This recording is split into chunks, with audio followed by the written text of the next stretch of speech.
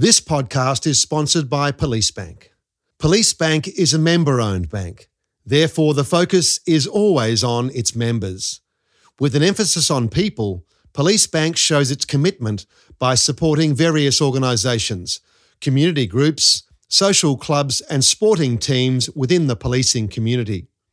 Police Bank works hard to continue to protect the financial security and well-being of members of the police force and their families, friends and communities.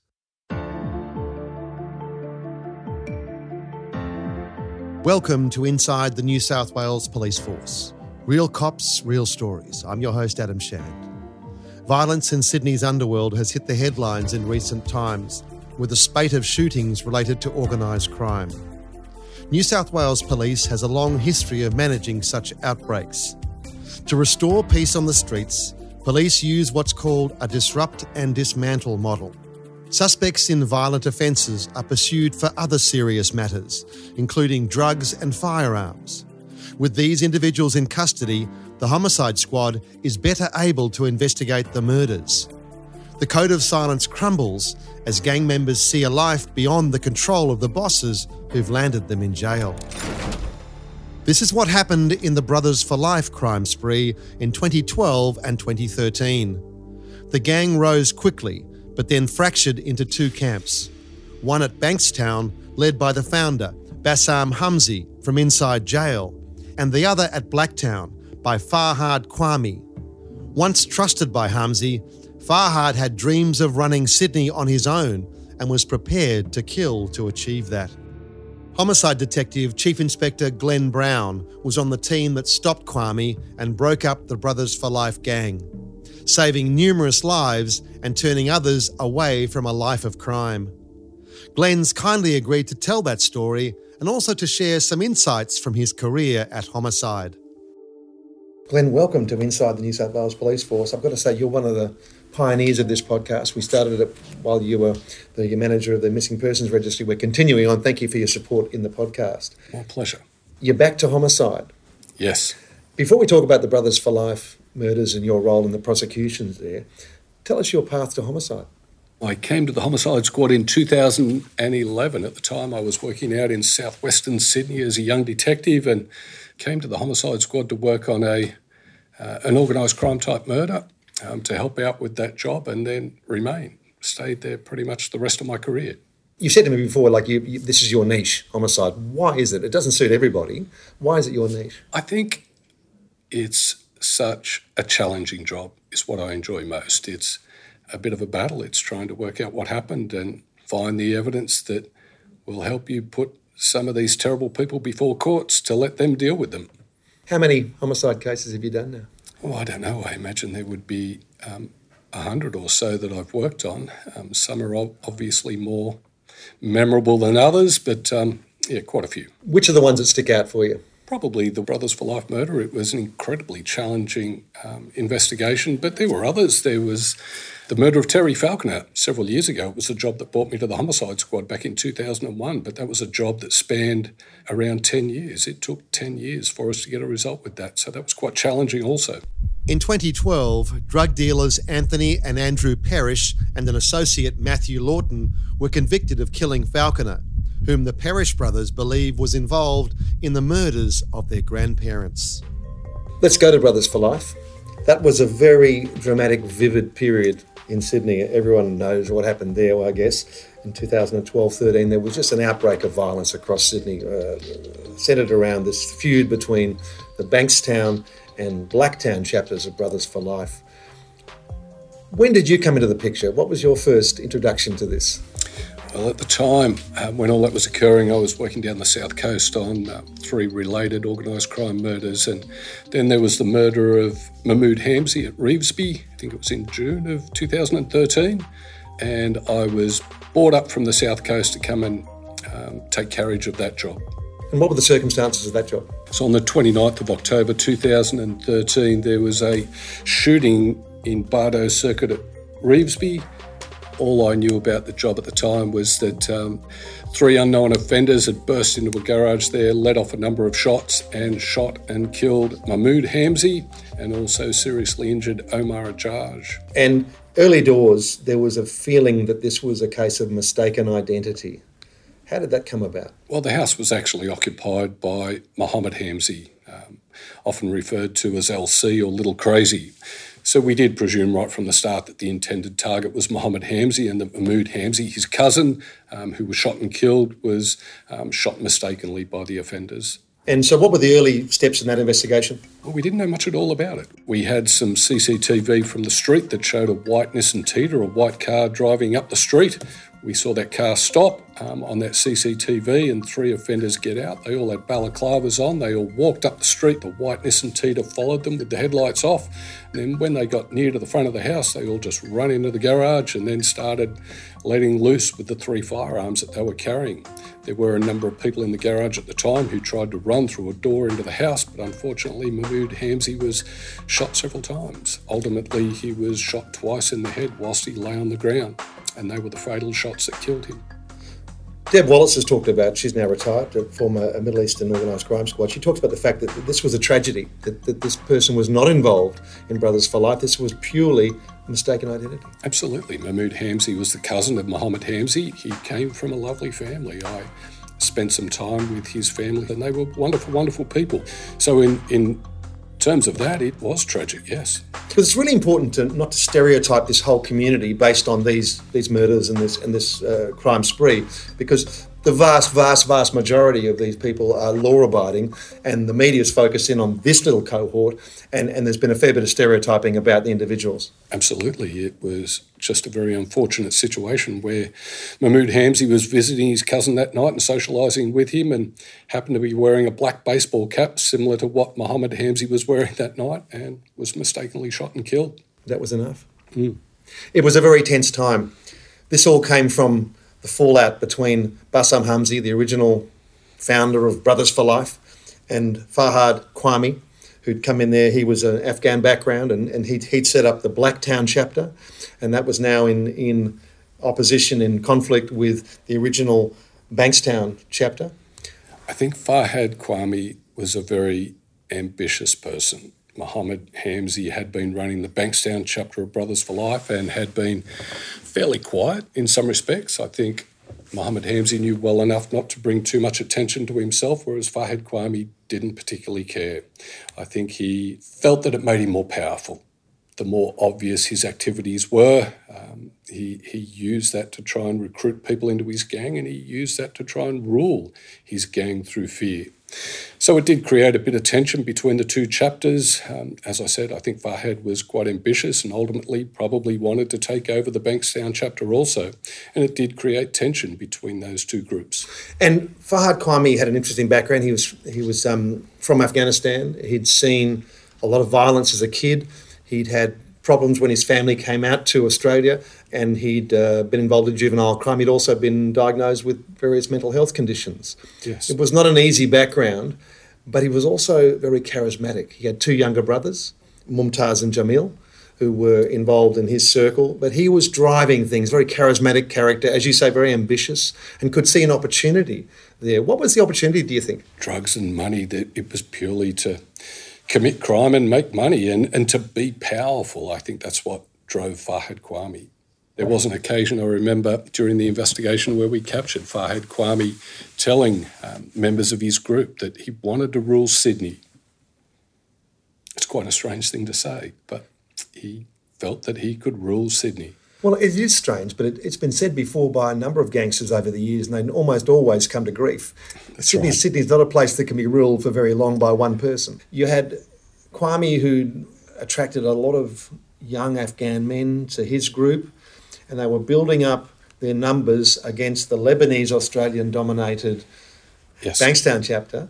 And there were some moments of just basic disrespect. I mean, Deb Wallace talks about one particular instance where the Lebanese Brothers for Lifers called the Afghan Brothers for Lifers trash cans, and that was enough to set things going. Yeah, that's right. And Fahad did try to recruit predominantly young Afghani males into his group. Fahad still had some members of his gang that were associated with the Lebanese community, and he didn't trust those people. He purely wanted to trust the Afghanis that he recruited into his gang.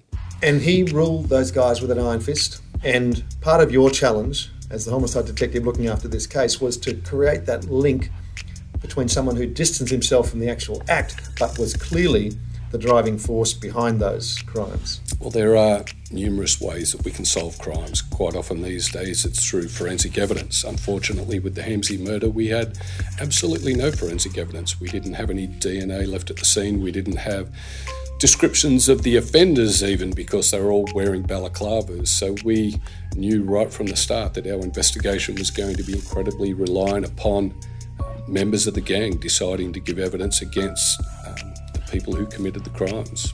That's right.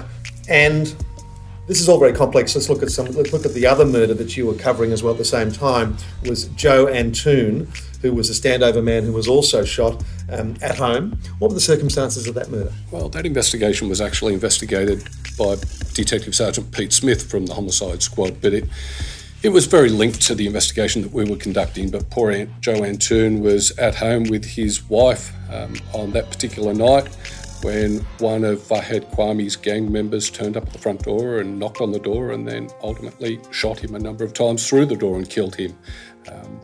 But that was purely at the behest of Fahed Kwame. What was the motive?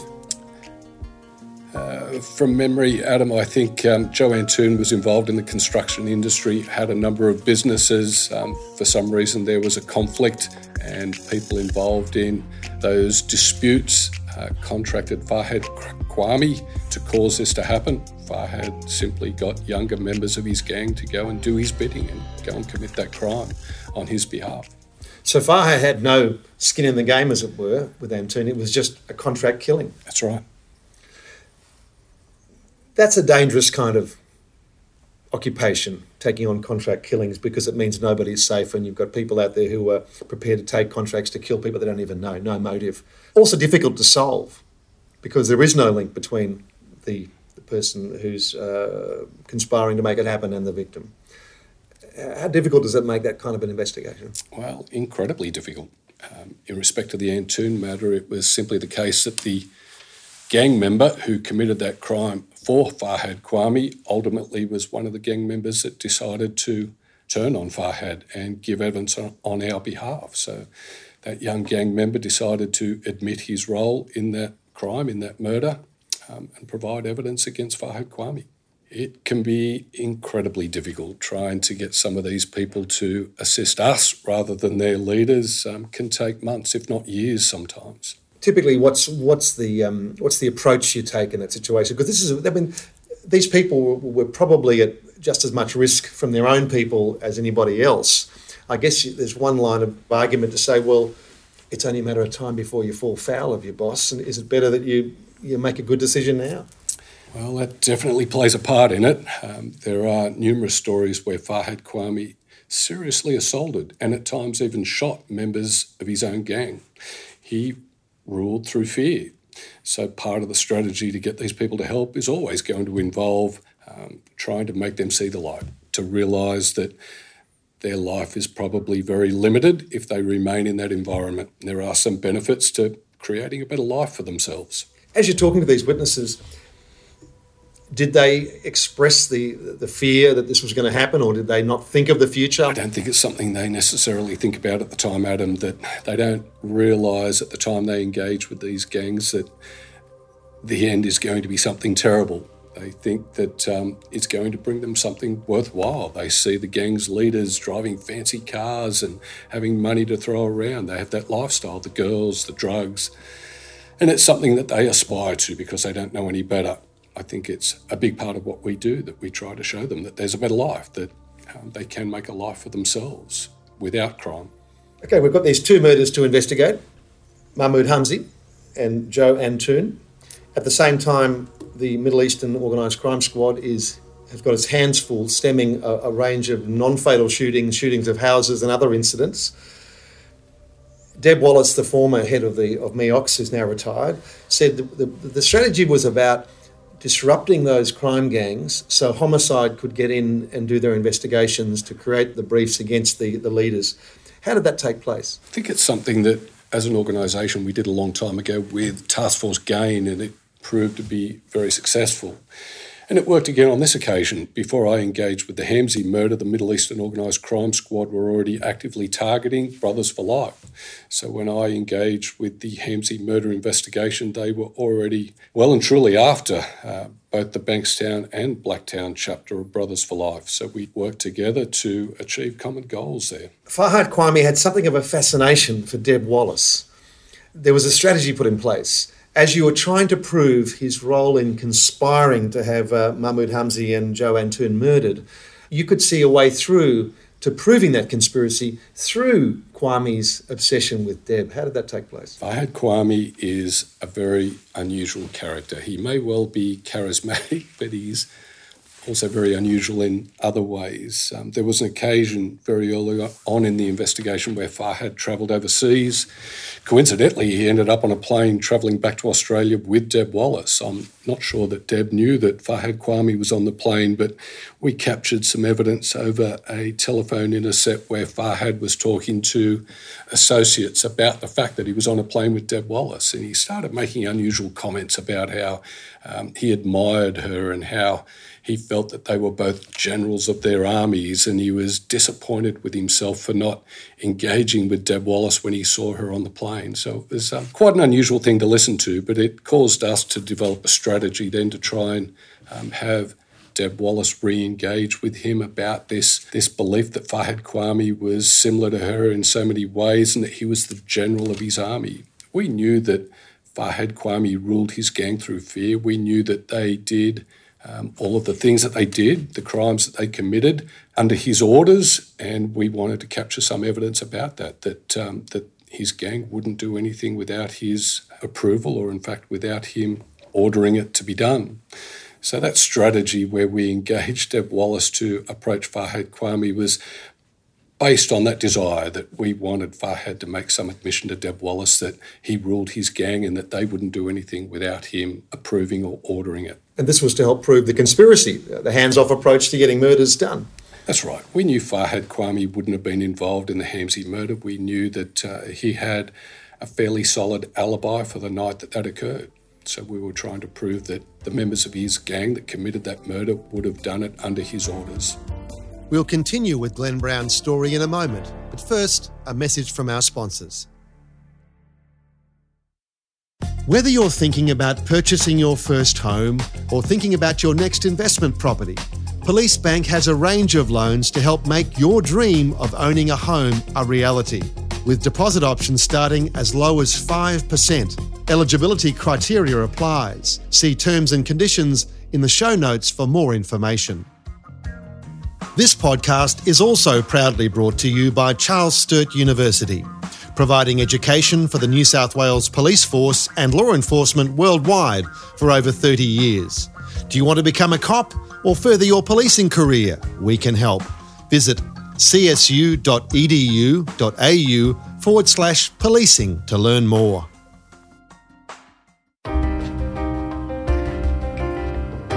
So you had a very elaborate plan that took quite a lot of stage managing. What was it? Well, it was quite a complex plan. It involved Farhad Kwame being taken from a location where he was in Corrective Services custody to a different location, having Deb Wallace with a very senior member of Corrective Services walk past the door of the room where he was, and the whole plan was predicated upon Farhad Kwame having the balls basically to yell out to Deb Wallace again, to engage with Deb Wallace because he was so disappointed that he didn't do it on the previous occasion when they were on the plane together. So that's what happened. Deb Wallace walked past the door and sure enough, Farhad Kwame called out to her and tried to engage with her. Deb acknowledged him and told Farhad that she'd come back and talk to him later, and sure enough she did.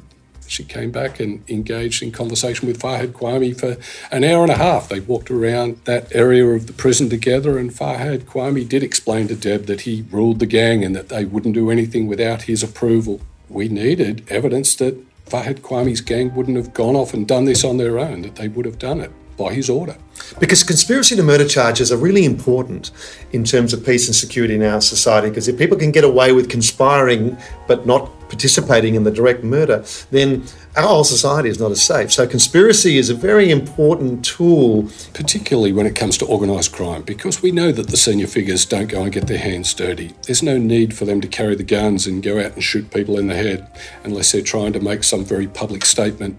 They'll get junior members of the gang to do it and take the fall for them if they have to. Do you think there was a moment where the penny dropped, realised he'd been played, and this strategy had really, his boastfulness had actually led to his downfall? I'm sure Fahad Kwame thought he was very smart, but he, like most criminals, made mistakes all over the place. I remember there being a time where I needed to know who he feared most in his gang, who he feared could roll and cause him the most trouble. And did that? Yes. Well, ultimately, I remember saying to Fahad Kwame that day before I left Supermax jail that our investigation wouldn't stop until we caused every member of his gang to roll on him. Ultimately, 13 members did. What did he say back to that?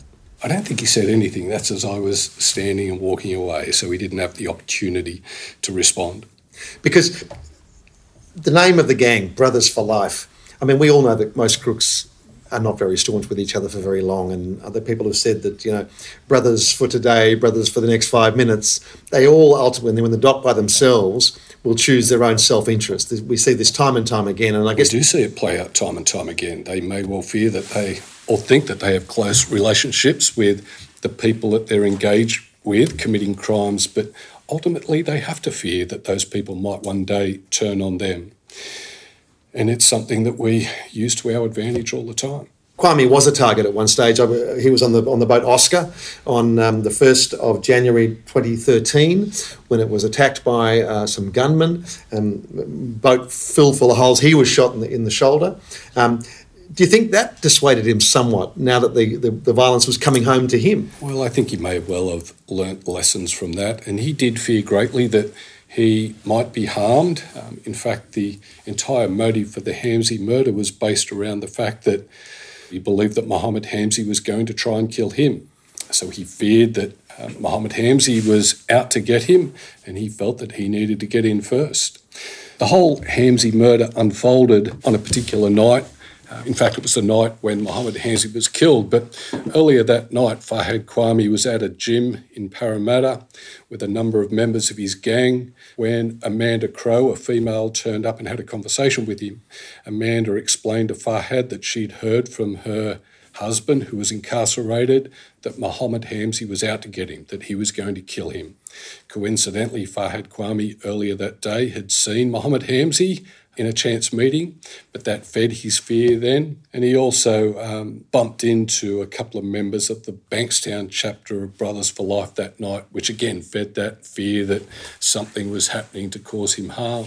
And that was a catalyst for Fahad Kwame to get his gang together that night and ultimately to put together the plan that led to the murder of Mahmood Hamzy. So what were the steps leading up to his arrest and charging? What were the decisive moments in making that decision? To charge Fahad Kwame? Yes. Well, Fahad Kwame and numerous other members of the gang were in fact arrested and charged for other matters very early on. They were charged in respect to drugs and guns that were found. So when we engaged in the Hamzy murder, what actually happened, Adam, was that, and I think Deb touches on it, that there were some guns and drugs found in a bag. So a lot of the gang were locked up very early on in the Hamzy murder investigation. So as we started to engage in our strategies and get some direction with the investigation, all of our targets were in fact in corrective services custody for other matters. So Fahad, Mumtaz, Jamil Kwame, the three brothers and various other members of their gang were in custody during most of the Hamzy murder investigation. Nonetheless, it gave us some time to put the brief together and ultimately they were all charged on the 27th of October 2014.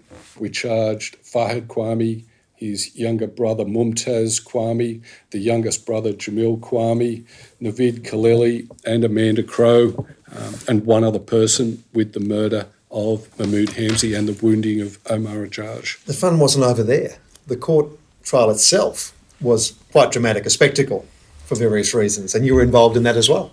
Well, it was an incredibly complex trial. Initially, there were 8 accused, 8 members of Brothers for Life, including Amanda Crowe, that were charged with various matters, and a decision was made for there to be a joint trial where they would be tried for This large group of offences. Prior to the trial, 2 of those accused were severed for different reasons. Ultimately, Amanda Crowe pled guilty and decided to assist authorities, so she wasn't involved in a majority of the trial either. But nonetheless, we had a complex trial with a number of accused, all being tried for various crimes, including the Antoon murder and the Hamsey murder. It kicked off with a Basher inquiry in November 2015. That Basher inquiry ran through until December 2016.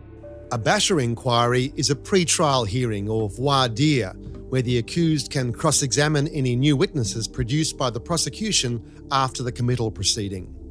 Then there was complex legal argument that ran through until the trial commenced on the 4th of April 2016. And that trial continued on until the 28th of September 2016, so for approximately 6 months, when the jury retired. And the jury were in fact out for 6 weeks considering their verdicts before they returned with guilty verdicts in respect to almost all of them. Yes, but there was a couple of dramatic moments in the court itself, which I don't think anyone was expecting. I guess we've already touched on it, but there can quite often be a lot of tension amongst gang members. And during that joint trial, we had the 3 Kwame brothers in the dock at the trial with Mohammed Kalal and one other person. For whatever reason, there seemed to be developing tension between Mohammed Kalal and the 3 Kwame brothers. At one point during the trial, whilst they were all sitting in the dock at court, Mumtaz Kwame got up and stabbed Mohammed Kalal in the neck with a pen.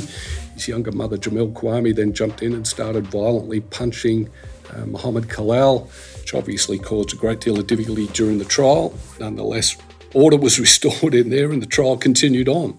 And then you had 2 jurors who were discharged. What happened there? Yes, we did. We had, I guess it's not uncommon to have jurors discharged, but during this trial, there were a number of police in court that observed interactions between 2 young female jurors and the 2 eldest Kwame brothers, Farhad and Mumtaz. Those interactions were observed over numerous days during the trial. Ultimately, that was brought to the attention of the court. I remember I ended up having to get in the witness box and give evidence about my own observations. Nonetheless, nothing happened at that time. Fortunately, sometime after that, the presiding judge, Justice Hamill, made his own observations of those interactions, which led to 2 of those jurors being discharged. It came to our attention after that, Adam, that those jurors were regularly in contact with the 2 Kwame brothers whilst they were in jail. Anything can happen in these cases, that's for sure. At the end of the day, justice was done. Farhad Kwame got a head sentence of 60 years. He won't be out until October 7, 2056. There's a couple of other incidents that have happened in jail that have extended his sentence. Yes. And his plans to be the ruler of Sydney seem ridiculous and boastful now. And this cohort that he put together quickly fell apart. Those who hadn't informed on him certainly distanced themselves, and you had a chance to observe the progress out of gang life for some of these former brothers for life. Adam, I think it's one of the most satisfying things for me. Quite often with these organised crime type murders, we are so reliant upon members of the gang deciding to help us out. I mentioned earlier that there were 13 members of Farhad's gang that ultimately decided to assist us and give evidence against him. Some of those gang members are also still in jail, but the ones that have admitted their involvement, served their time and have now been released, of all of those gang members, none of them have re-engaged in crime, and all of them have gone on to get jobs and lead normal lives. You've had a chance to speak to some of them. How do they view this period when they were in the gang? Well, again, it is probably the most satisfying thing about my job to have some of those people contact you afterwards and explain that they're so grateful for the fact that they were caught for doing what they were doing, and that they were given an opportunity, a second chance in life perhaps, to have a normal life, to live a life better than serving a master in a gang. Yeah, very good point. The Brothers for Life murders were different because there were also threats against your own team. What happened there? Yeah, it was a very difficult period during the investigation. There was a time where one of the gang members contacted me late one night to explain that they needed to see me urgently. We ended up meeting that gang member at a police premises, not knowing exactly what they wanted to speak to us about.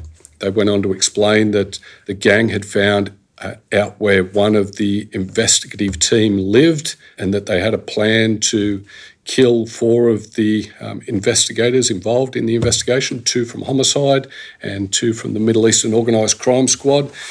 Then they went on to rattle off the home address of that investigator, so it was very concerning. And you were able to corroborate that threat? That's right. Yes, it was quite a credible threat. We were told by this gang member that Farhad Kwame wanted that done at the start of the trial to send a message to people that were planning on giving evidence against him that he could get to anyone, including police involved in the investigation. But the fact that it was foiled demonstrates the extent of his power, probably the decline of his power at that point, where someone just quickly turned around and gave information. Exactly. I think we were fortunate that we were seen as a better alternative to some of those gang members than their leader, Farhad Kwame, and their allegiances were more towards us. This is one that ended successfully. I'm sure there's one in the annals of Glenn Brown's career that's still open that you'd like to solve. Anything jump to mind? There always will be. There will always be people who slip through the net. I think I've been incredibly fortunate that almost all of the jobs I've been involved in, there has been some successful resolution to them, but there will always be some that got away, I guess. You've worked a lot of homicide cases. What do you think makes a successful homicide detective? I think attention to detail and tenacity. You can't give up. It doesn't matter what happens. I've mentioned strategies throughout this interview, but it certainly doesn't mean that strategies always work. It's probably quite rare when they do go to plan. But I think the qualities of a good homicide investigator are to pick yourself up when something fails, choose the next strategy and keep going. Eventually something's bound to work. So I think tenacity and that never say die attitude, but also an attention to detail is very important. Your boss, Danny Doherty, talks about calmness. You've certainly got that. And a certain detachment, because these are very emotional, dramatic cases. You're dealing with families, you're dealing with horrific scenes, you've been to many. How important is it in the long term to maintain a certain detachment and yet being able to engage professionally without losing sight of what you're trying to do because of the emotion and the circumstances? And that's definitely true. I know I try to impart that upon the people that I work with these days, that you need to take the emotion out of things. You need to try and focus on your objective and not let that emotion control your actions. I remember many years ago, Adam, being at a murder scene where someone had been shot in the head, and I remember a bit of brain matter dripping onto my face. And in the middle of all that turmoil, I remember getting a call and someone told me that Steve Irwin had died. And I remember being incredibly shocked by the fact that Steve Irwin was dead, someone that you would presume could never die. He was such a big character in the Australian lifestyle. But I remember it dawning on me that day that for whatever reason, I had become incredibly detached from murders and what we do as police. I don't think there's any place for ego in the work we do. The jobs we do aren't for us, they're for the victims and the victims' families. We have a very simple job to try and find out what happened and to put offenders before the courts. It has very little to do with us.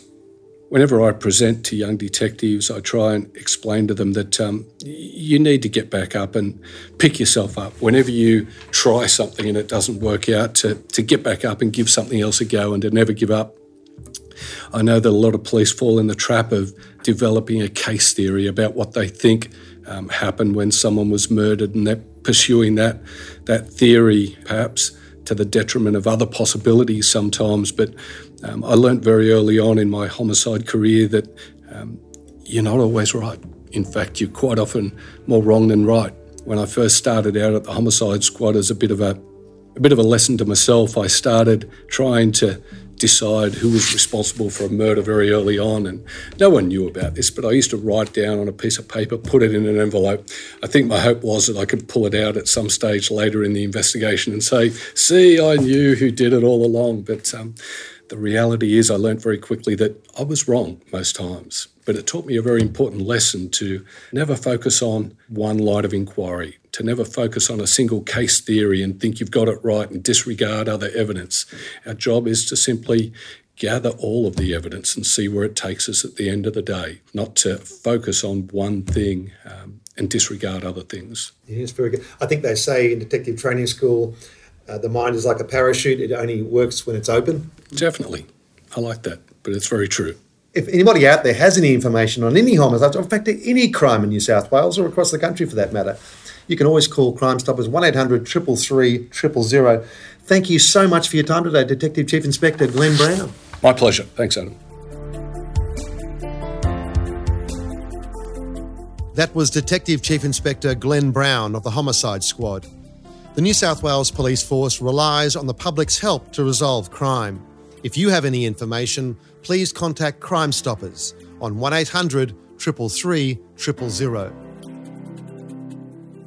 Next time on Inside the New South Wales Police Force, we'll take a look at cybercrime law enforcement and how one ring operating from inside an immigration detention centre was taken down. Thanks for listening to Inside the New South Wales Police Force. I'm Adam Shand. Inside the New South Wales Police Force is a Real Crime Australia production in association with the New South Wales Police Force. The host producer is Adam Shand. Editing and imaging by Matt Dwyer. For New South Wales Police, Christian Schweitzer, Sergeant Emma Key, Senior Constable Ashley Bold, and Anthony Bray, and the New South Wales Police Force Band. To find out more about any of our products discussed on today's episode, speak to us on 131 728 or visit policebank.com.au, because banking with Police Bank means banking where you belong. This podcast is also proudly brought to you by Charles Sturt University, providing education for the New South Wales Police Force and law enforcement worldwide for over 30 years. Do you want to become a cop or further your policing career? We can help. Visit csu.edu.au/policing to learn more.